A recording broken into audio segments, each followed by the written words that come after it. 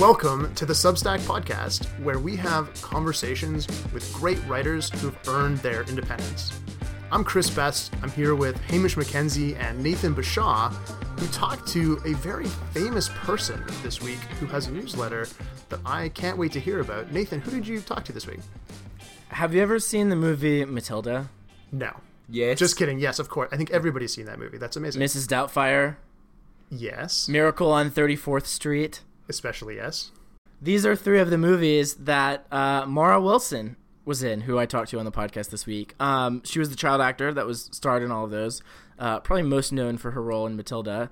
And she wrote a really wonderful book called Where Am I Now? Just basically about what it was like to grow up and do that and discover what she ultimately does now, which is writing and storytelling. It was a lot of fun talking. That's right. She's sort of reinvented herself. She dropped acting and reinvented herself as a writer. So did you get into that stuff? Did you ask her why she did that? Yeah, no, we talked about how she went from being a child star to discovering her love for writing and storytelling, and how she decided that that's what she wanted to do with her life. We also learned a lot of interesting things about like how she tells stories, like how she uses details to make stories more relatable, which you'd think a detail would make it maybe less relatable if the detail doesn't apply to your life, but turns out that's wrong. And like how she takes feedback, all that kind of stuff. That sounds really fascinating. 400,000 Twitter followers. She's very active there. I see her all the time on Twitter. I'm looking forward to the conversation. So let's roll the tape. Mara Wilson, welcome to the podcast. Thank you so much for here. having me. Yeah. So I want to kind of dive right in because I read a lot of your book and really loved it. And I think my favorite part was at the very end. There was a line where you've kind of told this story about going and having kind of a tough performance where you were doing like a storytelling gig and the audience just wasn't really your crowd, and you were feeling bad, and you go to this, different performance that was like a burlesque show, and all the people there were like fantastic and weird and just like your people. And you say this line that's just so poignant at the end, which is people who choose to be vulnerable are rare, and people who do it well are even more so. And I'm curious, just how and why did you decide to become one of those types of people? I mean, I think that I think partly that it's kind of in my nature. I think that I've always been sort of compulsively honest. I'm compulsively a lot of things. I have OCD. So, but I think that that's just always been who I am, and that's always been how I express myself. But I also think that I have a lot of admiration for people who are sincere and honest, because I think that that's a very scary thing to do, and it can be it's hard, and I think that. So it's something that I value. I was also raised to be. The priorities that my mother had was you need to be strong and you need to be smart. And so I tried for a lot of my life to be those things, and I would almost find relief in these moments where I could be vulnerable. There was a catharsis there, and I was able to connect with people in this really, this really interesting way. I like people.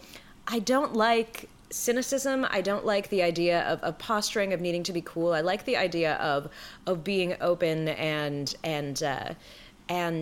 letting people in and letting other people in. I find that is a really interesting part of art for me. I think that is the most compelling art to me, is letting people in. And that's not saying that you need to exploit yourself or right. Anything. I definitely believe in keeping your boundaries, but I definitely have admiration for artists who are able to do that. Yeah, like was there a specific moment early on when you sort of realized you could do this?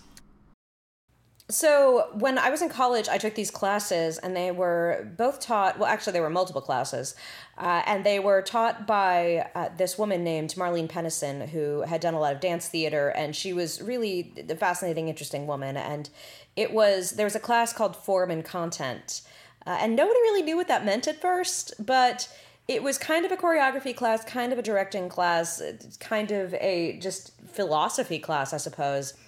And we learned to break down works in terms of form and content. It was, I would say, like, there are artists who really play with form. You get the Samuel Beckett's, and then there are the artists who really play with story, and that's where you get the Charles Dickens. I think that's actually a line from Understanding Comics too. But yeah, I remember reading that By around Scott the same McCloud? time. Yeah. And I love I that remember book. when I saw that, I thought, oh, that is a perfect example of forming content. And so we would do these pieces, and then we had another class that we called Creating Original Work, or COW. I think they later renamed it to Devised Works because that sounds a little more professional. But we had... So what they would do is they would give us 10 minutes, and by ourselves, we would have to be on stage, and they would give us 10 minutes to basically do whatever we wanted on stage. So we could do whatever we wanted within reason, as long as it didn't hurt ourselves or other people, and it had to just be us. But other than that, it could be anything. So people wrote songs, people did burlesque, people did mime, people did performance art, people danced, people did comedy, stand-up sets. They did pretty much whatever they wanted. And it was great. And in the class, you weren't allowed to give anybody suggestions. You weren't allowed to problem solve for them. They had to problem solve their own issues and their own problems with it. Now, first So it was semester, like no feedback whatsoever? no, we had feedback, but the feedback had to be things like it was very, and it was a kind of feedback that I feel like the world would be a better place if we all adhered to it, because you couldn't just be like, that was bad, or you should do this. It was much more like, I felt like I was seeing this, and then I saw this, and I wasn't sure how those two things went together. Right. You talked about the work, you did not talk about the person. You never said you did this, you did that. You talked about the work as like independently from it. You sort of started from a position of what did you see, what did it make you feel, what most affected you, what most took you out of it, that kind of thing. And what especially, like, what were they going to try to accomplish with it, and did they try to accomplish what they were doing? So there was a lot of that, and it was a very welcoming environment as well. Then I remember my first semester there, I did a project, and the project went all right. My second semester, I talked about my relationship with my father, which, I mean, I think that most people have, complex relationships with their parents, even if they, really love and get along with their parents. And so I wrote about mine and how it had changed after my mother died when I was 8, and how it had changed over time, especially since when I was young, I always saw myself as very much like a mama's girl. I was a lot like my mom in terms of temperament and personality.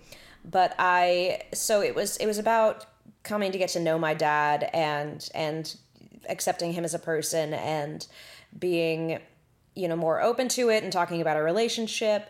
And I remember that day, that night that I did my first performance, coming into the room to do it, and just immediately everything fell into place. It could not have gone more well. I just felt it from the very beginning, like, okay, this is good. This is something that's working. I felt very comfortable being in there and being in that position. And I remember at the end, I turned my back on the audience, and I had music playing, and the music faded out. And I know that this isn't true, but I still feel like the audience, the applause that I heard that day was louder than anything I'd ever heard in my life. Yeah. It felt incredibly, it was overwhelming, and I realized, like, I thought that I had done well, but I didn't realize that other people thought that I had done well too, and that it had resonated with them. And I had people coming up to me with tears in their eyes saying, that was about my dad too. Yeah. And that was, I think, when I first realized that sort of alchemy of sharing personal information, and the more personal and more specific you get, because, I mean, I talked about my dad's favorite song and what my dad wore and what my dad acted like, but the more specific I got, the more general it was for everybody, the more it appealed to people. So it's crazy.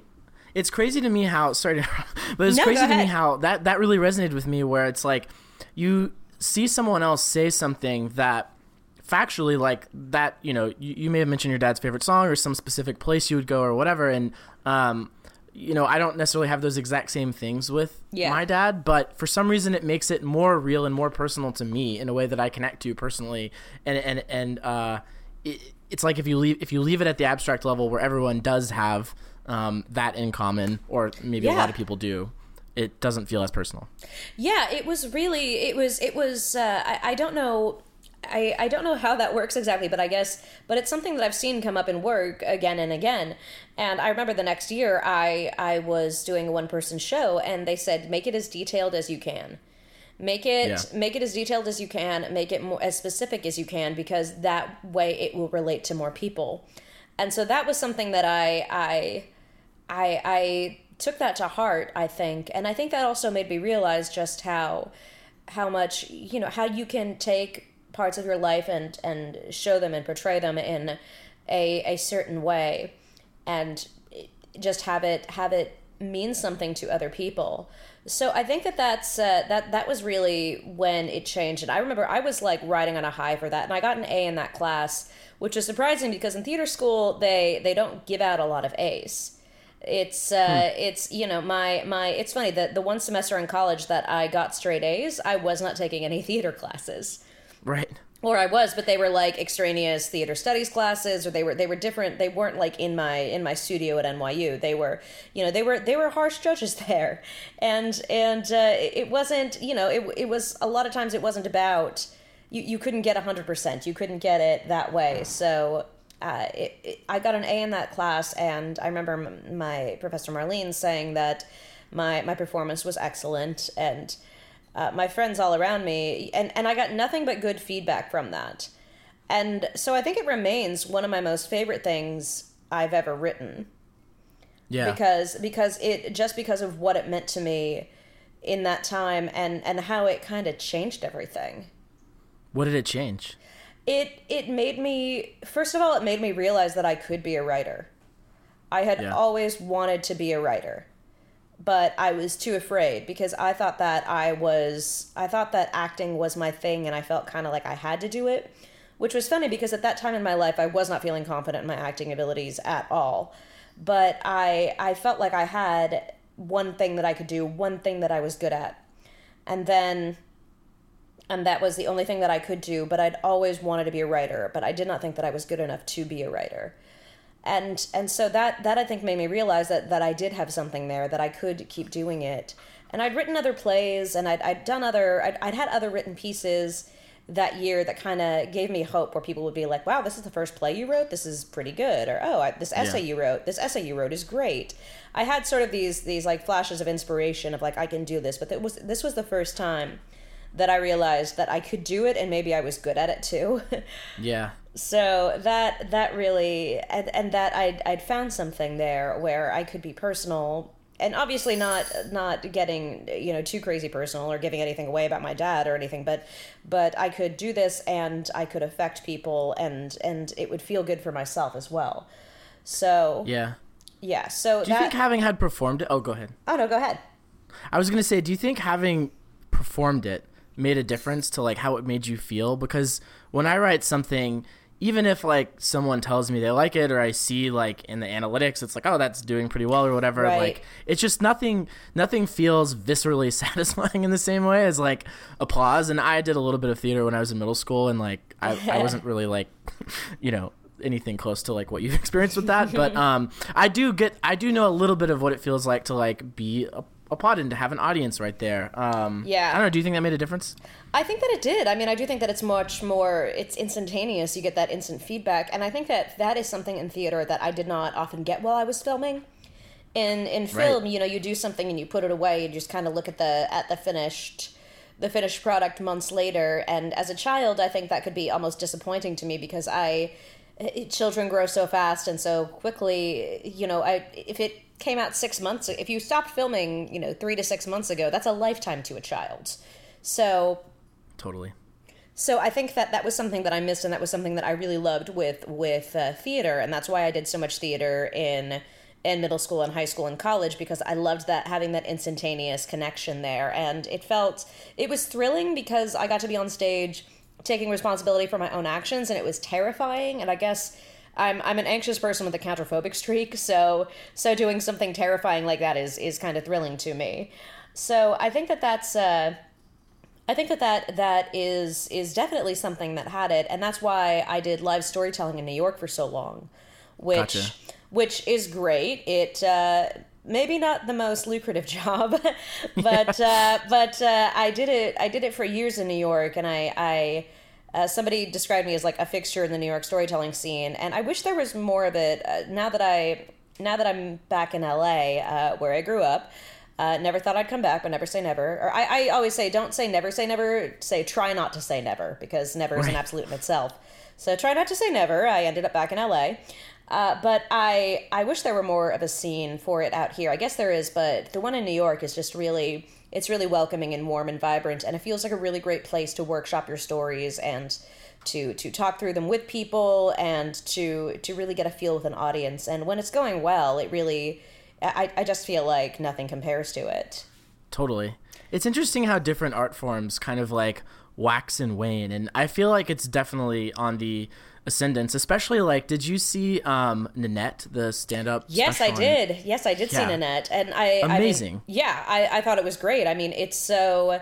I think Hannah Gadsby definitely has that going on.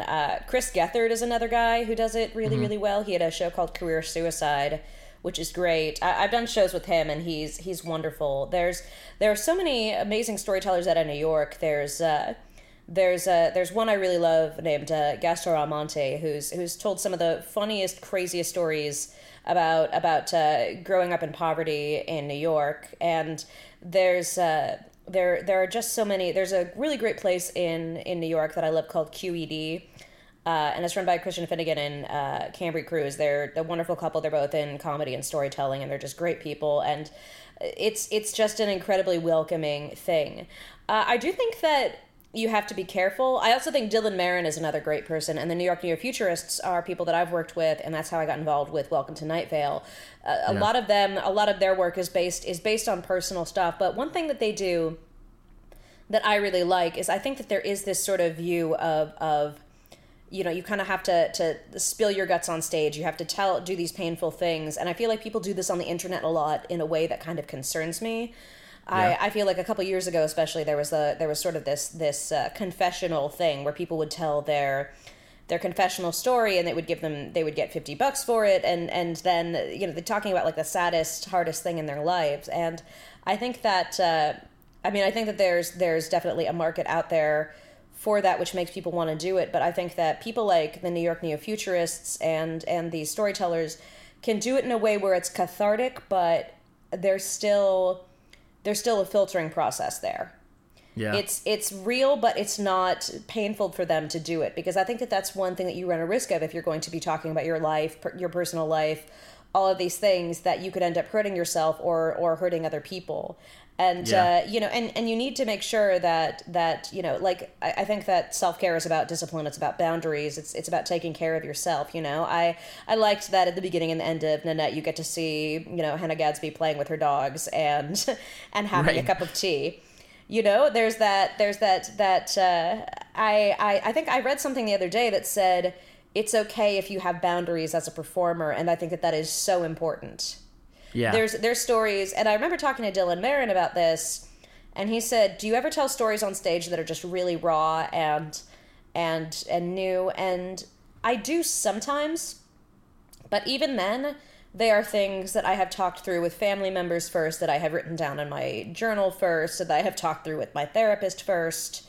There are times where I go up there and I'll talk about things like my grandmother dying, or coming out as bisexual to my parents, or things like that, things that were difficult, but I will be able to share them in a way that is respectful of my own boundaries as well. And I think that is incredibly important. Yeah, it's interesting because I think like part of the process of it, of coming up with it, it sort of helps you think through stuff. Like for me, certainly when I've gone through hard stuff, like I started a company that ended up failing and running out of money, and I wrote a blog post about it, and that was like, I've never felt more scared to like hit the publish button or the tweet button or whatever when I was like sharing the link to it. And in the moment, if I had to like speak about it on stage, that would have not been a good idea for me. Yeah. Writing, I think it's maybe a little bit easier because it's just a little bit more removed, where like you can kind of craft it over a period of a couple days or weeks or months or however long it takes.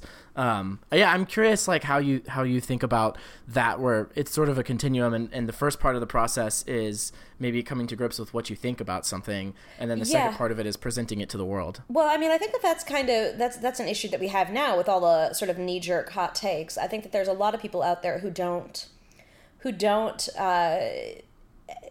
consider, I think, who don't really consider the effect that this is going to have on them as a person. And this is why I really, I'm glad, I guess, in some ways that I have self-doubt, because I question myself and a lot. And I question, is this something that people are going to care about? There's a really like important balance there where you have to say, is this good for myself? And also, is this good for other people? Because, and things need to be filtered before you put them out there. I think there's a lot of things on the internet that just kind of are people sort of, you know, throwing everything they have into something right away without thinking about filtering it, and that can be dangerous, I think, for everyone involved. But I also think that, and this is something that I write about in my book that, you know, you've read. My dad used to work at a radio station when he was in his 20s, and the guy always said, the guy that worked there always said, Mike, no matter what radio station you're on, it's always WGAS. Right. So who gives a shit? And so I have to ask myself that all the time when I'm working on something. I have to think, is it, you know, okay, WGAS, who is going to care about this? And that was something that we did in Cal class as well, where we had to think about like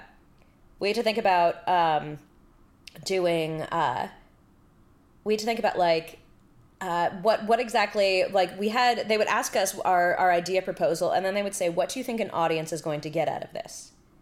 I think that there's definitely an issue when you pander too much to an audience, but I also think there's a problem when you don't think of the audience as well. I mean, I've known people who to an extreme will do experimental art forms that are actively dangerous to the people around them. You know, they'll end up smashing lights or doing things like that. And I don't like that. I also don't like the idea that you need to, you know, scare or shock your audience. I think that there are, you know, that just feels contrived to me, that the sort of need to be edgy. I think that you can be evocative without being provocative, I think. Right.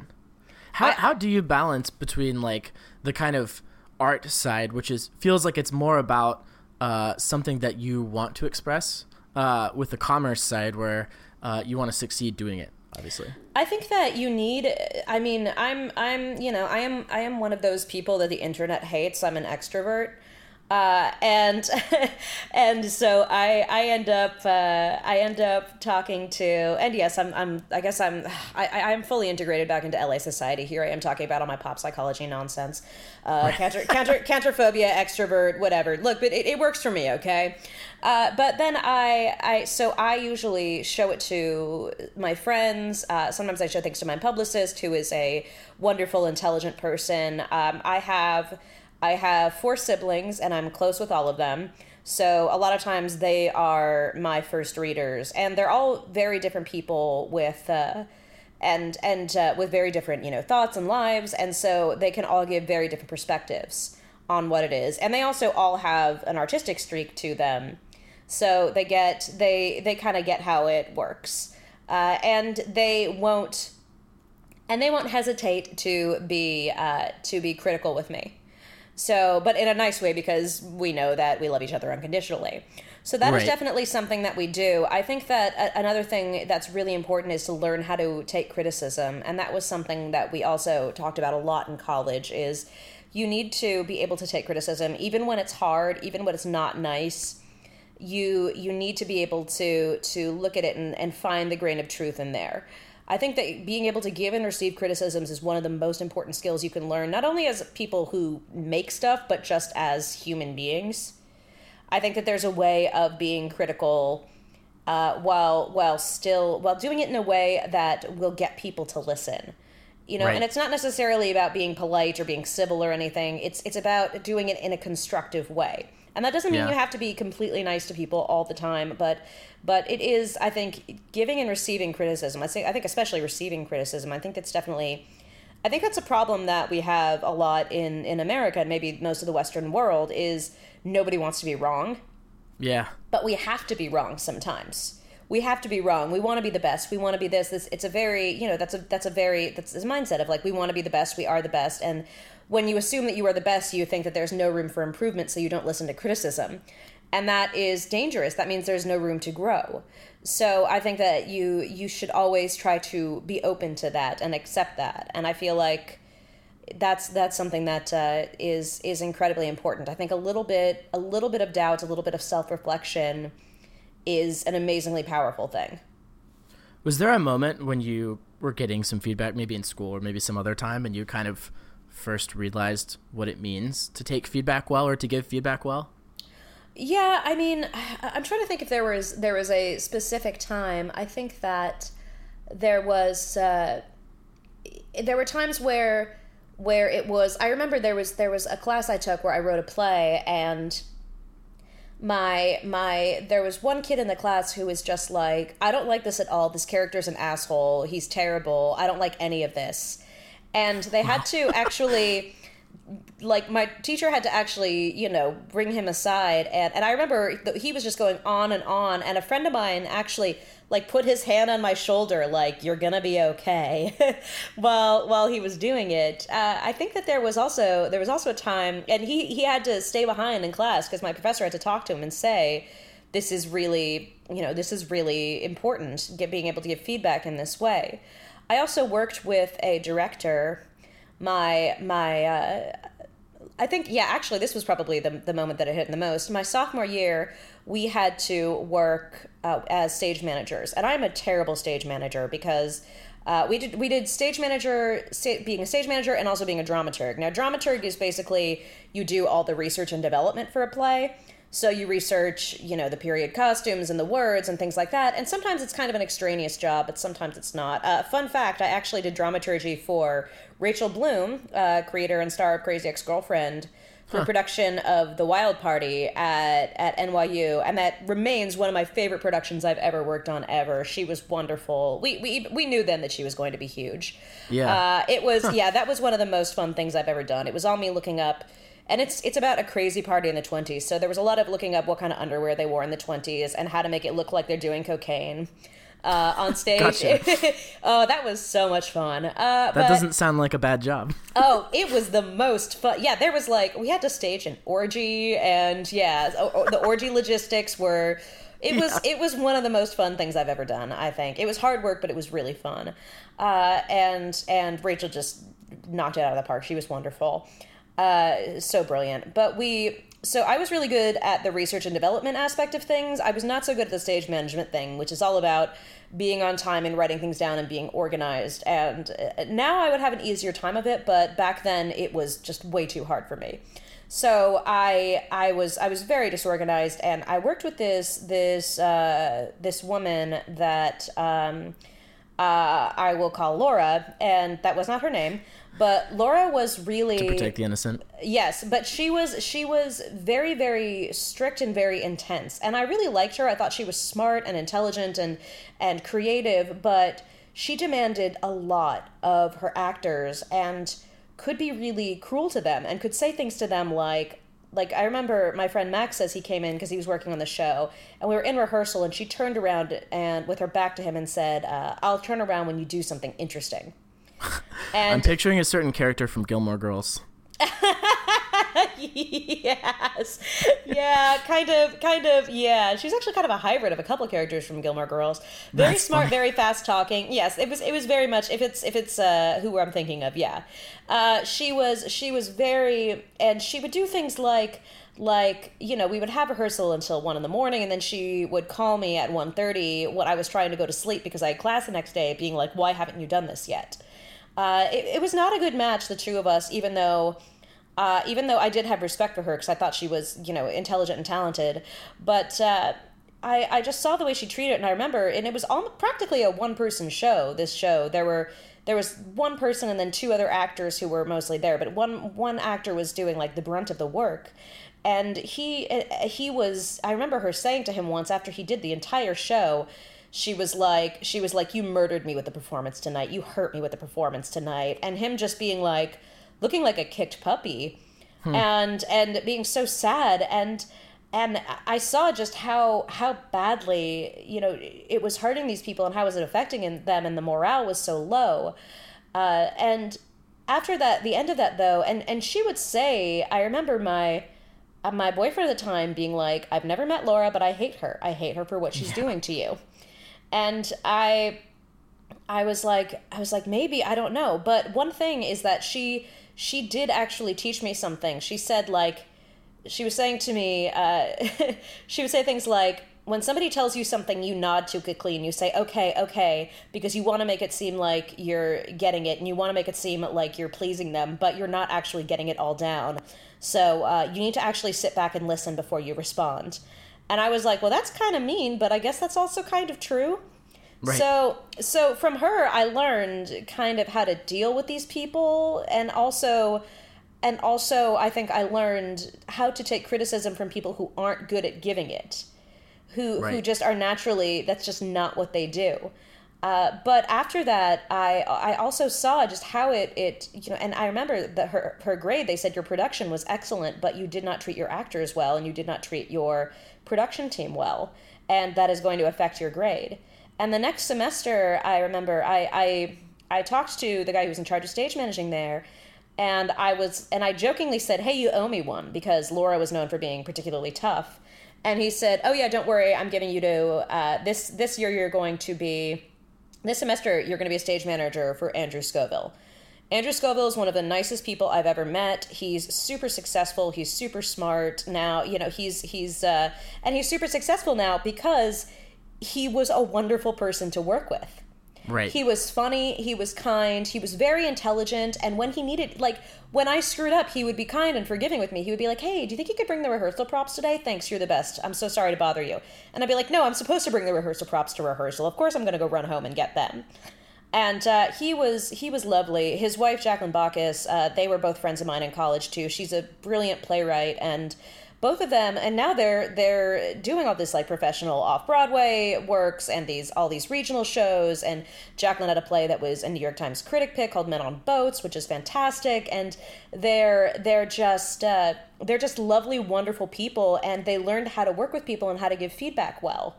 And I think that also Laura kind of fell prey to this thing of like, I'm a woman, so I need to be overly tough to prove that I can do that, which is you know, which is true in some ways. Women do have to be, a lot of times, be more competitive, be harder. But I think when I worked with Andrew Scoville and when I worked with Jacqueline, I kind of learned how to be able to be constructive and listen to people. And so I got this example of how to do it and how not to do it. Right. From them. And also I learned sort of how to take, because the thing is, yeah, sometimes you're going to have to take criticism from people who don't know how to give it well and it can come across as cruel. And you have to kind of find like the kernel of truth in there. You have to find a little bit of it and then kind of discard the rest. And yeah. So I think that I learned in college from that experience, those back-to-back experiences, about how, you know, so I had this sort of, you know, this low and then this high right after that. Totally. The like immediate juxtaposition probably was like super instructive. Yeah, and I wonder if they maybe did that on purpose. They said we try to give somebody, and they said we try to give somebody a job that's going to be a little bit more challenging, and then we try to give somebody a job that's going to be a lot more fun. You know, stage managing. They're like, we want you to give we want a stage managing opportunity for you that's easy, and then we want one that's for you that's a little more challenging. And sometimes challenging just meant, you know, as opposed to, you know, you would do like a one-act play and then you would do, you know, Shakespeare or you know, or Sophocles or something, a play that was going to be longer and more complicated. But sometimes it meant working with people who had reputations for being, you know, divos, I suppose. Right. And so yeah, I got that, and I mean, I probably complained a lot and wasn't very happy with it, but I did learn a lot from it, and I learned a lot from having the good experience too. I never imagined that loading in a set into a theater could be fun. Right. But I remember, Andrew breaking out into like cheesy songs from the 90s and all of us singing along and having a great time. And it was all about making having a good experience for the actors and crew and production team. It was great. It taught me a lot. So how did you end up going from theater to writing? Especially, it seems like, if you really thrive in that kind of team environment where there's a lot of stuff going on and there's the immediate audience satisfaction, all of that, like writing seems like challenging, like emotionally by comparison, where there's a lot of just like sitting alone, Yeah. I mean, I think that I do have a control freak streak. And I think that is something that made me realize why I liked writing so much. I saw people there who were best when they were doing collaborative works, but I felt like I did really well with developing things on my own and then bringing them to a group. Like, yeah. I don't think I could have done the thing where everybody just participates in something and you have these devised works together. I think there are a lot of amazing groups that do that, but I always needed time to sort of sit alone and think and then bring it to other people. So I think that I started doing that more when I was in college, when I started writing, not screenplays, but I started writing plays. We had a playwriting class as well, and that was another place where you learned feedback and where you learned where you got to do these things on your own and bring in your ideas, and I really liked that. I also really liked writing dialogue. And that was one of the most important things for me, is that I found that more easily than any other kind of writing, dialogue came. Well, I think that maybe even speaking, I'm stumbling over my words. Dialogue came more easily to me than any other kind of writing. Prose, I would try to write prose, and it would come off very like Da Vinci Code, like she walked down the hall, and it was awkward, and it was hard for me to get into it. So I started writing dialogue, and I fell into playwriting there, and I needed some space, I think, also to sort of to do these things and work through a process by myself. I think, for a very long time was afraid of embarrassing myself. So it was good for me to go through a couple drafts on my own as opposed to embarrassing myself in front of other people. And then when I started doing storytelling, I think that play that I did in that devised work I did in college, I think that project I did in college about my father made me realize that I could do storytelling. And I sort of knew that live storytelling was a thing. Yeah. This American Life and The Moth and things like that. And I started, once I was out of college, I started doing that. I started submitting these stories that I had. And that I thought was a really good place for me. And it was doing that and writing articles about my life that got people interested in me writing a book. Now, I had ideas of what I wanted to do. I was working with teenagers at the time with this amazing organization called Publicolor, and I really liked writing for teenagers and the way teenagers talked. And I was writing a play called Sheeple that was all about teenagers too. And I think that might have been also because I had 3 teenage brothers growing up. Yeah. From the time I was 5 to the time I was 14, there was never not at least one teenage boy in the house. And and they had this, so my childhood is sort of overseen by this Greek chorus of teenage boys. So the way that teenagers talked was something that I felt came naturally to me. So for a while I thought maybe I would write a YA book, and that was when there was that big YA explosion. But then it turned out people were happy when people liked it when I wrote about my life. And I started realizing that while I had preferences in the past for what I liked to write, ultimately I was just happy writing. Yeah. So while dialogue was something that came naturally to me, I just liked writing, and I was happy when I was writing and when I was writing consistently. I was writing a blog at the time too, and the blog, I liked doing it, but I also felt a lot of the times like I was doing a lot of it for exposure.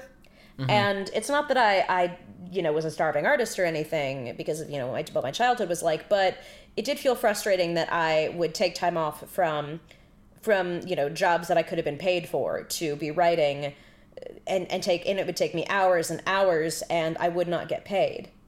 So Right. that was a bit frustrating for me, I think, which is why Substack has been so great, because I actually am getting paid for the hours that I'm putting in to my work. But I think that eventually I was just kind of like, I'm happy when I'm writing, so I'm just going to write whatever people want me to write right now, and that will be one thing, and then I will experiment with other things as well. So yeah, so that's how the book came about. I also, Gotcha. yeah. I was gonna ask, like, what kind of stuff are you interested in experimenting with? That, like, now that you've done the book. Well, I really miss writing dialogue, so I do want to do more plays. I would also love to write for TV. I think that there's a lot of really great dialogue driven shows out there that would be really fun, and that's definitely something that I would want to do.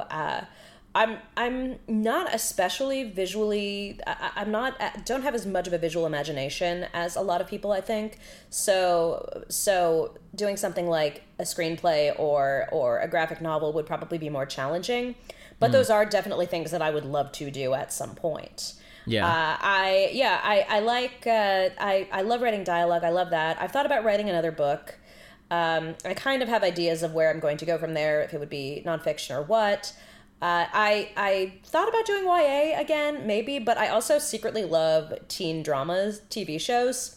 Right. So I would love to have I would love to have a teen drama. I think that would be really fun to work on. And yeah, there's a lot of that. I do miss theater. I miss writing for theater.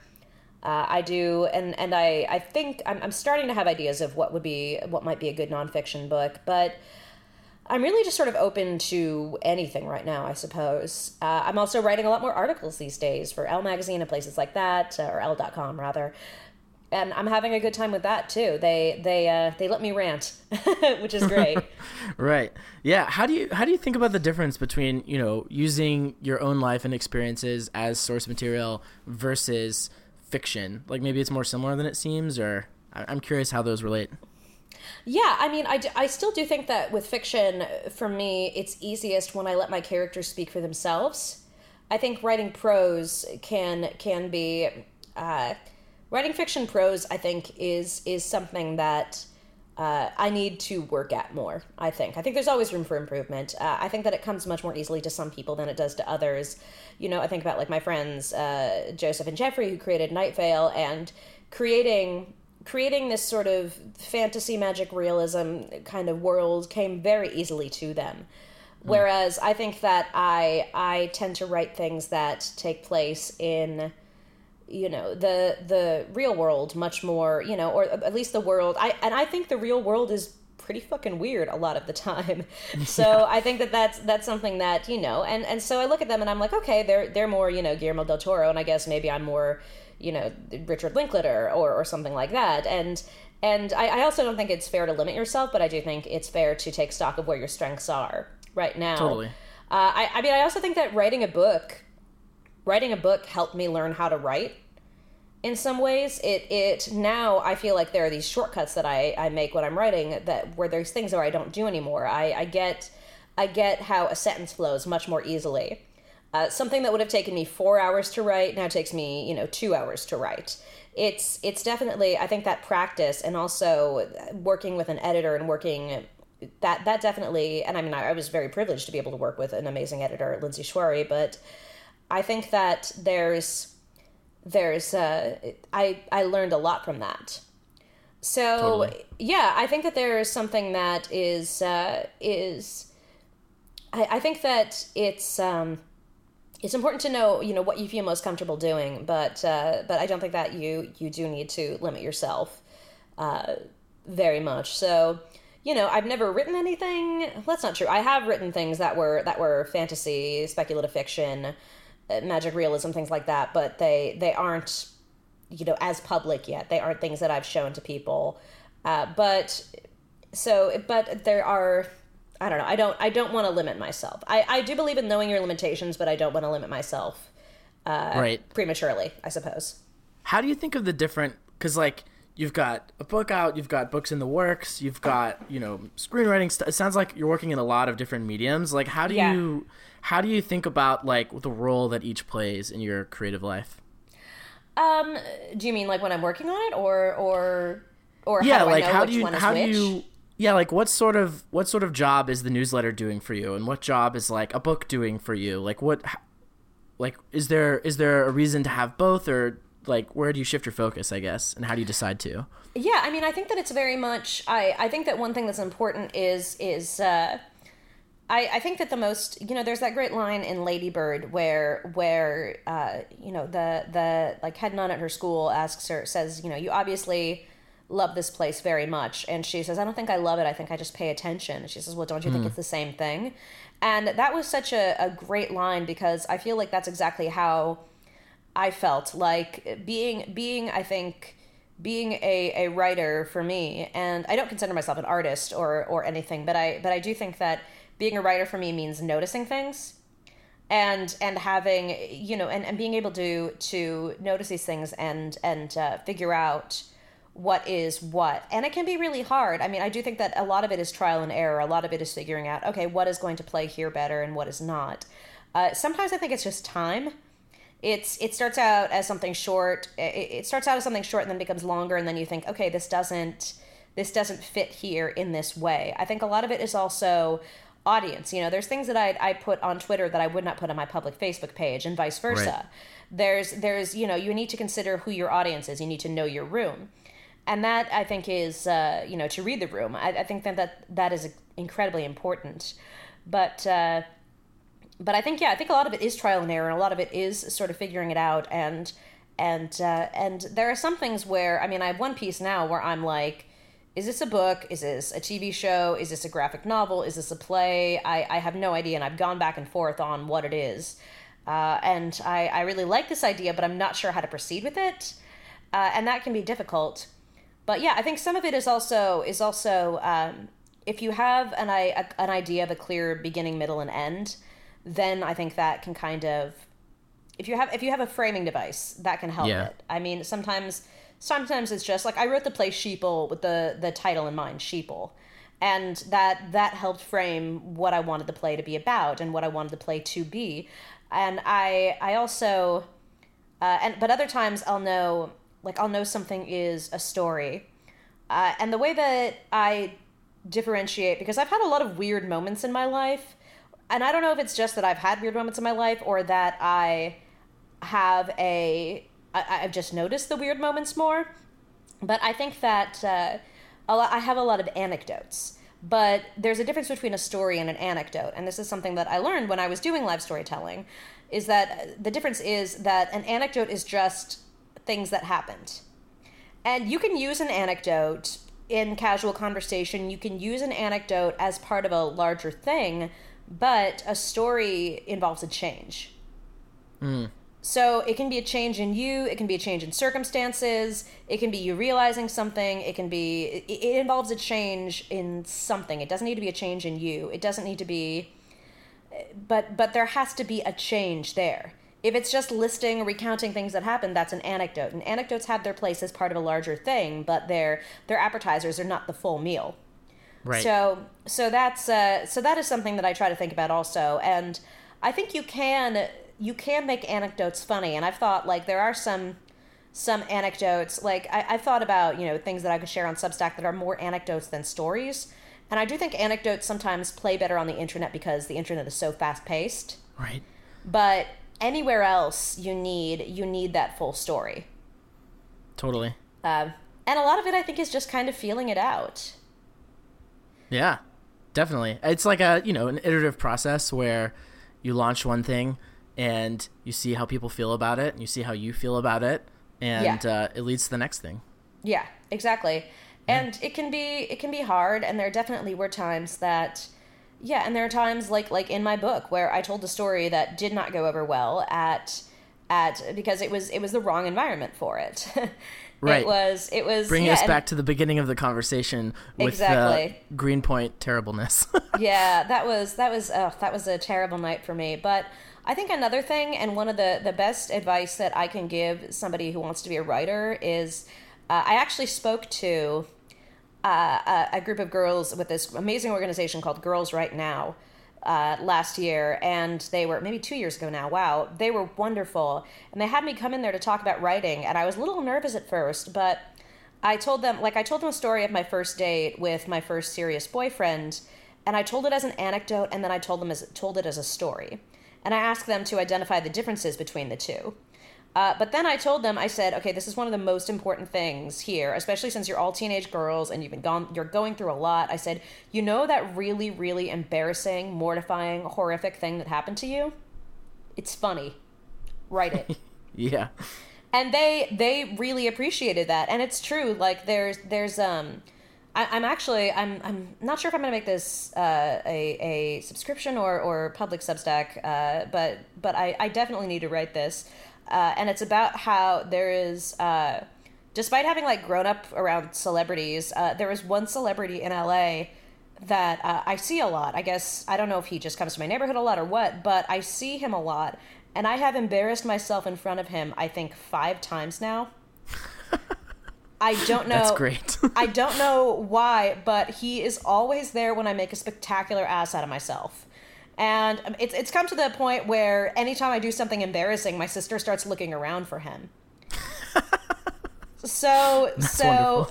Yeah, and so that's something that is and and it's something that's horrifically embarrassing, but it becomes this amazing thing. It becomes this, and there's so many stories that I have where I'm just like I remember when I was first writing my book, I used to lie awake at night as a kid, hoping that nobody would remember the time that I learned about sex and came to the set of Mrs. Doubtfire and started blabbing all about it. I used to think, to hope and pray every night that nobody would remember it.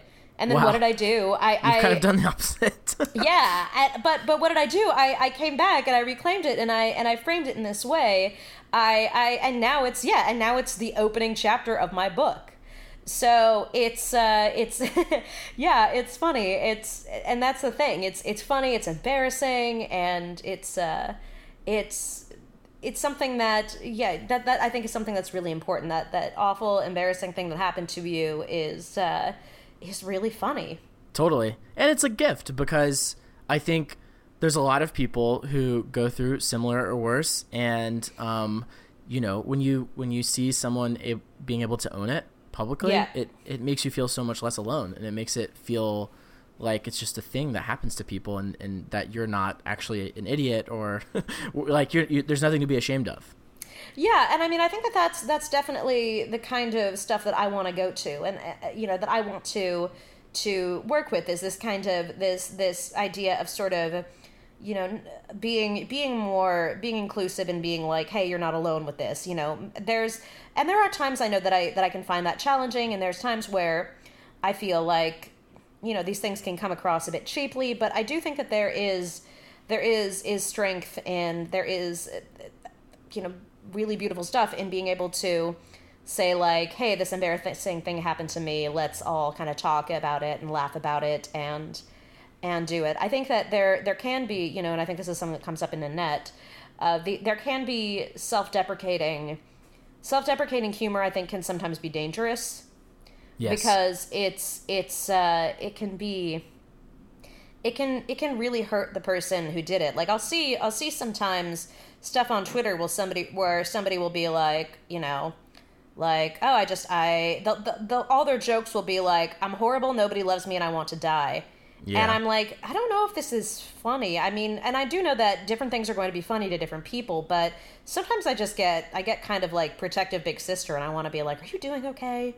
Yeah. Are you sure you're doing okay? And so, yeah, I also think that it's important to realize that not everything is for you, and not everything is for your audience. Like I feel like I try not to read negative reviews of my work, because I feel like a lot of these things I have said to myself already, and a lot of the flaws in my book and my work I kind of know already.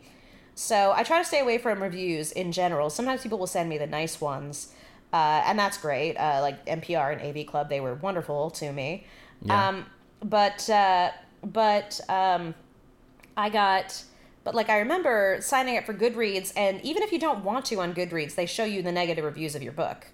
Right. And I'm just like, I feel like Lisa Simpson, like, why would they come to my concert just to boo us, you know? Yeah. kind of thing. But I remember, like, one of the most negative reviews there was somebody was saying, like, I thought she was, like, really privileged and she was whining too much, and I was rolling my eyes at it the whole time. And I remember being like, okay, well, maybe some of that's fair. I mean, I do tend to complain a lot. But I looked at who this person was, and their favorite books. They listed their favorite books, and their favorite books were like Fight Club, and like a bunch of Chuck Palahniuk books. Yeah, and those are books that I can't stand. Right. Because I find them really, really. I don't like the provocativeness. I don't like the edginess. I feel it feels too in your face and too try hard and too much. And so I was like, oh, okay, well, my book is not for this person anyway. Yeah, makes perfect sense. Yeah, so no matter what, they're not going to... Although I do think it's ironic that they're calling me privileged while, you know, loving a book about how white male, you know, middle-class men have it so hard. But you know, that's besides the point. I think that I was just like, okay, well, this just clearly is not for this person. You know, I'll also have people, you know, I'll comment on people who are like... who are known for being... you know, horrible abusers or something, and I'll have their fans be like, you know, well, screw you, you're awful, you don't have any talent, blah, blah, blah. And I'm like, okay, well, if you are defending somebody who is, you know, a convicted, you know, like sexual assaulter or abuser or criminal or murderer or something, if you keep defending this person, I don't know if I want you to like my work. Right. You know, if you don't, if you're still, if you are still, you know, defending whoever, like this is something that's I'm like, I guess I don't need you on my side. Totally. It's not for you. And that's the thing that I want to say sometimes to people is like, not everything has to be for you. Yeah. There's work out there that is just not for me. Totally. It sounds like it's another way almost of like drawing a personal boundary is like there's some things that you don't share, and there's also some people that their opinion you just can't let in, because if you let the entire world's opinion matter to you, it would be crushing. Yeah, and I mean, I definitely struggle with this a lot. Like, I definitely, you know, sometimes I've written about how getting compliments when I was younger was like pouring water into a glass with holes in the bottom. And I think we do tend to hold on to the things that are negative. We do tend to take them to heart. But I think, you know, I remember talking to my brother Joel about this, and Joel is, I mean, he's, my brothers are all amazing guys, but Joel is, he works, like, his job is helping people, but, and helping people recover from things, but he is also a musician. And I said to him once, you know, I feel like 90% of the mean things that people say to me are things I've already said to myself. I'm afraid of that 10%. And he said, okay, well, maybe what's important is to look at that 10% and find something positive you can still take away from it. He said the most important thing is to look at that 10%, see if there's anything in there that you can take something constructive out of, and, you know, and what you can throw away. He says that's the most important thing, is finding those things that surprise you and facing them and, you know, admitting it. I think there's, you know, and acknowledging, you know, being honest with yourself and saying, okay, what here is a good point? What is something that I can acknowledge and that maybe I should reconsider? And the rest of it, I think, is stuff that, you know, and to look at it and to throw away. And I think that's a really important thing to discern between, you know, what is just trash talk and what actually matters. Totally. And I think that there's real strength in that. I think that there's this idea that's, you know, I like I said, I think it's probably very American and very Western. I don't know if it's like this everywhere in the world, but there's this idea that we can't ever be wrong. But I don't think that there's strength in that. I think there's better strength, you know, there's more strength in admitting that you were wrong and taking these things into account and changing your life and changing yourself, you know, and changing your point of view. You don't have to change your life, of course, for, you know, in accordance with every piece of criticism that comes along, but I do think that it is important to take these things into account. I think a lot of people don't want to because cognitive dissonance is a pain in the ass, but I think that it's something, you know, it is something to strive for. Totally. Well, I want to be conscious of your time, but thank you so much for coming on and sharing all of this. This is, I think, hugely valuable. And thank you. Where can people find you on the internet? They can find me at mara.substack.com. My Substack is called Shet We Tell the Vicar. My favorite Substack name. Thank you so much. I'm still jealous of Daniel Mallory Ortberg's The Shatner though. I think that's amazing. That one's also good. But I mean, he's amazing, and I'm jealous of him, and he knows that. But everyone's jealous of him. But yeah, it is called that because I love British TV shows, and I have realized that one of the most important parts of making a British TV show is naming it something that has absolutely nothing to do with what the show is about. So I coming up with these absurd names, like Are You Being Served and things like that. And so that is my thing. And I try, last week I think I forgot, but I try to include a BBC show name of the week every time. Things like, Pippa Meets the Poors, or they're also evocative. This is what I love about them. You construct an entire world in your head based on a very small number of words. Yeah, and standing in fields with Noel Fielding. Those ones were some of my favorites. I also loved Celebrities Shouldn't Be Running a Surgery. So yeah, that's one of my favorite things. I watch. What can I say? I watch too much British television, but I'm glad that I can finally put that to good use. Exactly. And I'm at Mara Wilson on Twitter, too much on Twitter, and Mara Wilson on Facebook. All right. Well, it's been great to have you. Thank you. Thank you. Thank you so much for letting me talk. Well, it was our pleasure. All right. Thanks. Ladies and gentlemen, Mara Wilson. We'll be back next week on Thursday, as we are every week, with a new episode of the Substack podcast. Until then, let us know what you think. We'd love to hear your feedback. And share it with a friend if you like it. So I will see you next week. Later.